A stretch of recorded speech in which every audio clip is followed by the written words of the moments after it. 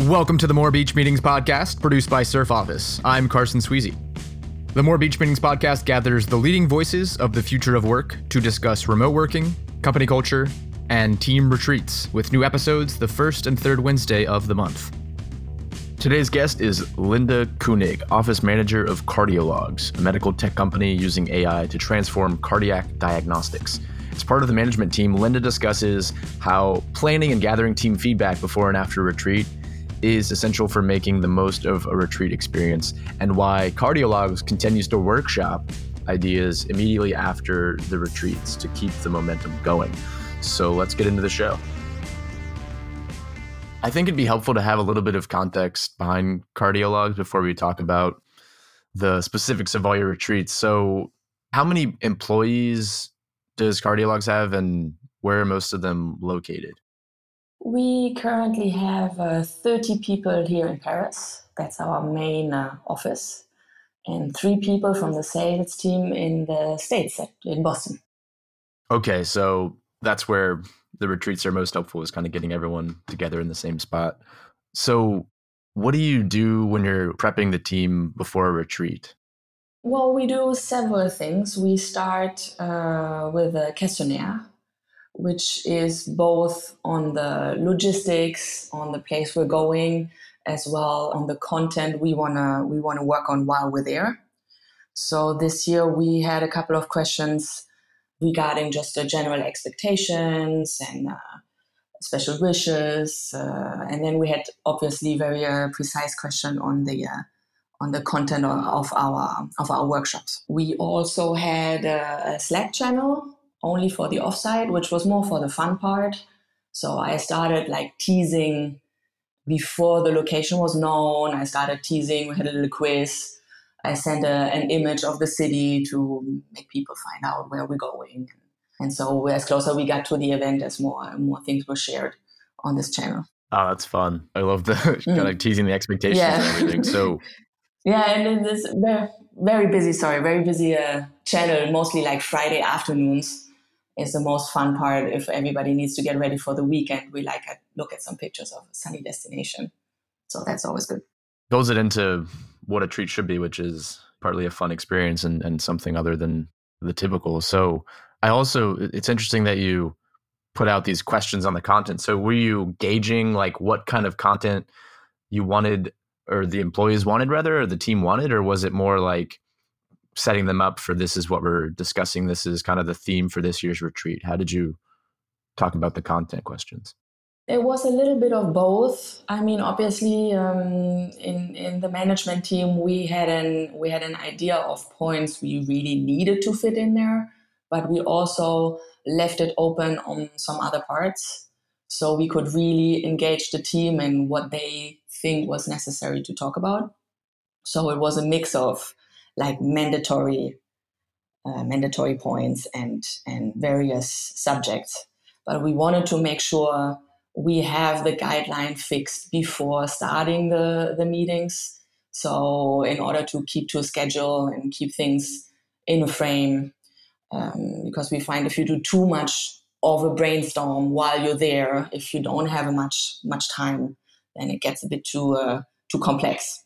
So we wanted to have it framed before leaving. Right. So this was like a pre-brainstorm so that you could really just focus on more ideating and less planning of the brainstorm, or just going off in different directions, which is pretty easy to do if you're brainstorming, right? Yeah, exactly. What kind of insights did you get from some of those pre-questions? Did it change any of the philosophy of what you had planned to do, or did you find it just helped set the tone? How did the team feel about it from their side? We don't really need to set the tone. It's pretty much when we have a lot of meetings as well internally, when we're not on offsite. So we just carry this out. There's not a big change of tone or manners, or we just continue being the way we are, which is really nice.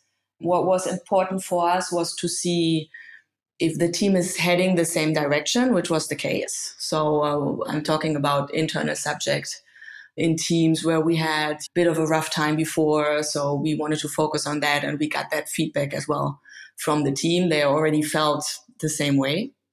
We also noticed that people were really looking forward to being together.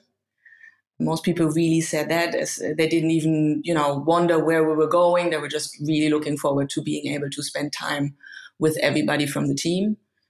So we created that as well, that we really took care of making that time available for people to just hang out and talk, so we can keep it naturally, because that's for us an important part, is that you don't sit there and just say, okay, let's go brainstorming or let's go team building. So we wanted to make sure that this is kind of a natural process of us being in a house, in one spot, in hanging out, and it went that way very well. It sounds like the team really grasped the concept of the retreats. But from your perspective, did the retreats start as this need, or was it more of like a benefit, just something nice that was something to bring everyone together? Yeah, it started like that, and it's still the case, bringing everybody together. Actually, in the first years of Cardiologues, the retreat started, when they were 5-10 people. It started more like a fleeing the city when it got very hot. So this is how it originally started. It got too hot in Paris, and then you need to go somewhere. So they went to the beach in Brittany, in France, in order to get some air. But they were just working away from the office. And we have carried this during the years to something, with a little more focus. But that's how I think we started from the just working away from home, and slowly made our way to something more precise. So it came from a real need. It always was a benefit, and it still is. So we carry this on as we grow, and we keep the spirit of that. I'm curious about the location picking beyond the first one where they were just fleeing the city. What goes into the decision process behind picking the location? I know you were in Valencia this year in 2019. Several things. Our CEO, he loves the ocean. So originally my task was, we have to be by the ocean, which we never really were, but we were always in somewhat close range. So we definitely always have to have at least one outing which goes to the ocean. We also looking into something which is as family style possible. So that's no matter the destination, the actual location needs to have a feel from home, away from home. Yeah, and we need to have as we say in France, a real coup de cœur when we look at something. It goes pretty quick here. We'll rather look at the place and have this feeling we want to have. It's difficult to describe before we look at any prices. So we really go for this one place where we think this is us and this is where everybody's going to be happy.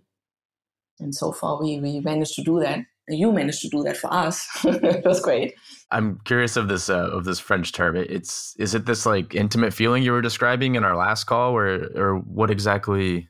Yeah, the coup de cœur. I was actually looking how Google translates that. It was off because it translated with heart stroke, which is not the case. It's like you just see something and you're smitten. You see a place and talks to you right away. It's like having a crush on a house or a destination right away. Love at first sight. That's what we're going for. That's the beauty of most other languages besides English, is there's specific words for these like great, real emotional feelings, right? Yes, exactly. We just don't have them in English, sadly. Yeah. But I'm glad that it evoked that for you, because that was the next thing I was going to ask you. Actually, is how do you try to keep that intimate feeling? I know that was a big topic, and you wanted to make sure, even as the team grows, that you keep that. So luckily you have this word for, is that like your gauge? As if you get, what is it? Coup de cœur. Coup de cœur. Yeah, coup de cœur is like a slap to the heart, something like that. So is that kind of your metric as the team grows and as you try to keep that feeling when you're planning these offsites, or what other things do you look for to try to keep the intimate feeling and kind of that home feeling? And as you put it last time, try to not feel like just a big tourist group going, and kind of feel like you're more interwoven. And what do you look for to create that? Well, obviously, there's a bit of logistics involved. So we're trying not to be too far away, not to have too much traveling. And we're trying not to separate people. Although we're on the other hand trying to stay off the beaten tracks as much as we can. Although I do love hotels, so far we've managed to stay outside hotels just because you're somewhat closer together when you have a house. So for us, it's mostly like a location, a house, or it can be a small hotel, but it's only us. So we need to be only us. For us is the best part. And that way you don't get mixed up and you have people staying together and you have one house and you have one pool and you're kind of making sure that there's no splitting up in parts.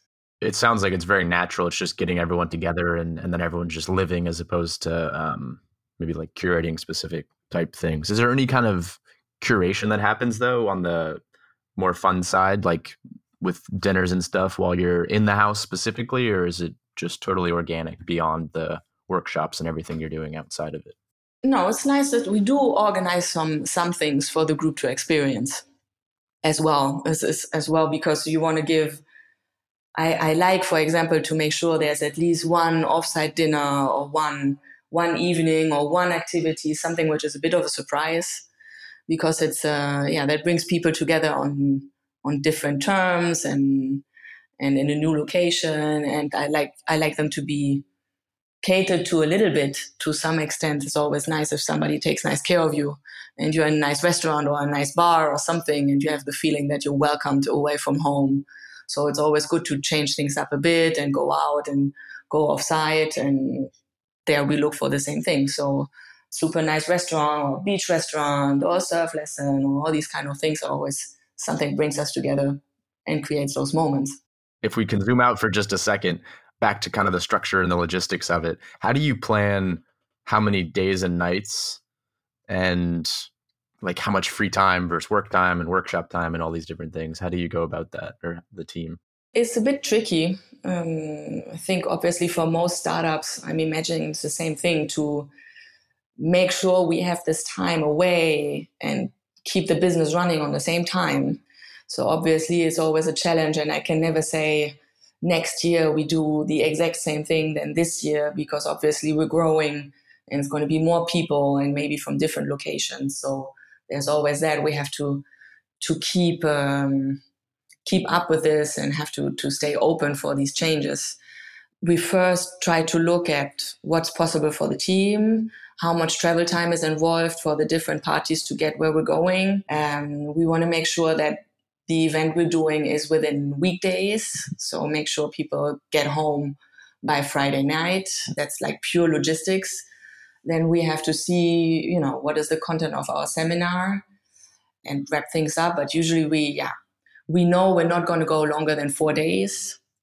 And then we're trying to see, can we get everybody there a day or half a day earlier, or anybody wants to stay on the weekend. But yeah, that's usually how we take it. So we know that it's never going to be longer than Monday to Friday. And then depending on how much time we can allow to be away in this frame of Monday to Friday, it's usually 3 to 4 days. And then we try to give as much free time as possible, depending on the content of our meetings and workshops. And when you're figuring out if people are wanting to stay an extra half day or a day or over the weekend, is that done during the pre-planning kind of questionnaire, or when do you get that feedback? Obviously, we have to wait till the destination is revealed to everybody. But we go bit by bit. So usually once we reveal the destination, this is ahead of time before we actually make arrangements for flights. So once the destination is secured, then we introduce the team to the destination, and then we say they're invited to take their return flight 2 days later, and we do the logistics for them. And then people usually, decide if they can or want experience a little further. But it's part of our planning, definitely. I love how ingrained the team is in the whole planning process. It's not just a team of one or two. You're actually getting their live feedback. And then I know after the retreat, you do a similar thing, right? You do basically a post-retreat questionnaire. What's on that? We do a feedback questionnaire, which goes, with very specific questions on how was the travel, how was the travel time versus time we spent on the spot, how was the accommodation, how did you like, the activities, really detailed, like, let's say, on the event part of the travel. And then we go into details of the seminar, and based on what we asked them before, we asked for detailed feedback on the questions you had before, the themes you raised or you wanted to talk about. Do you have the feeling that we talked about this enough? Is this clearer to you? What do you want us to do? And we continue actually with workshops for a few weeks after the offsite when we're back. So we had it this year that there were a few, we created some work groups while we were away. The work groups had different topics, and then we meet again regularly once back at the office and work on these same things and really try to finalize what we start while we're away, so people don't get the feeling like a couple of months later, wow, we said so many things and after all not much was done. So that's very important, that we can really not only promise or give ideas. So we really want to follow this up and finalize it, so people really have this impression of the offsite being completed.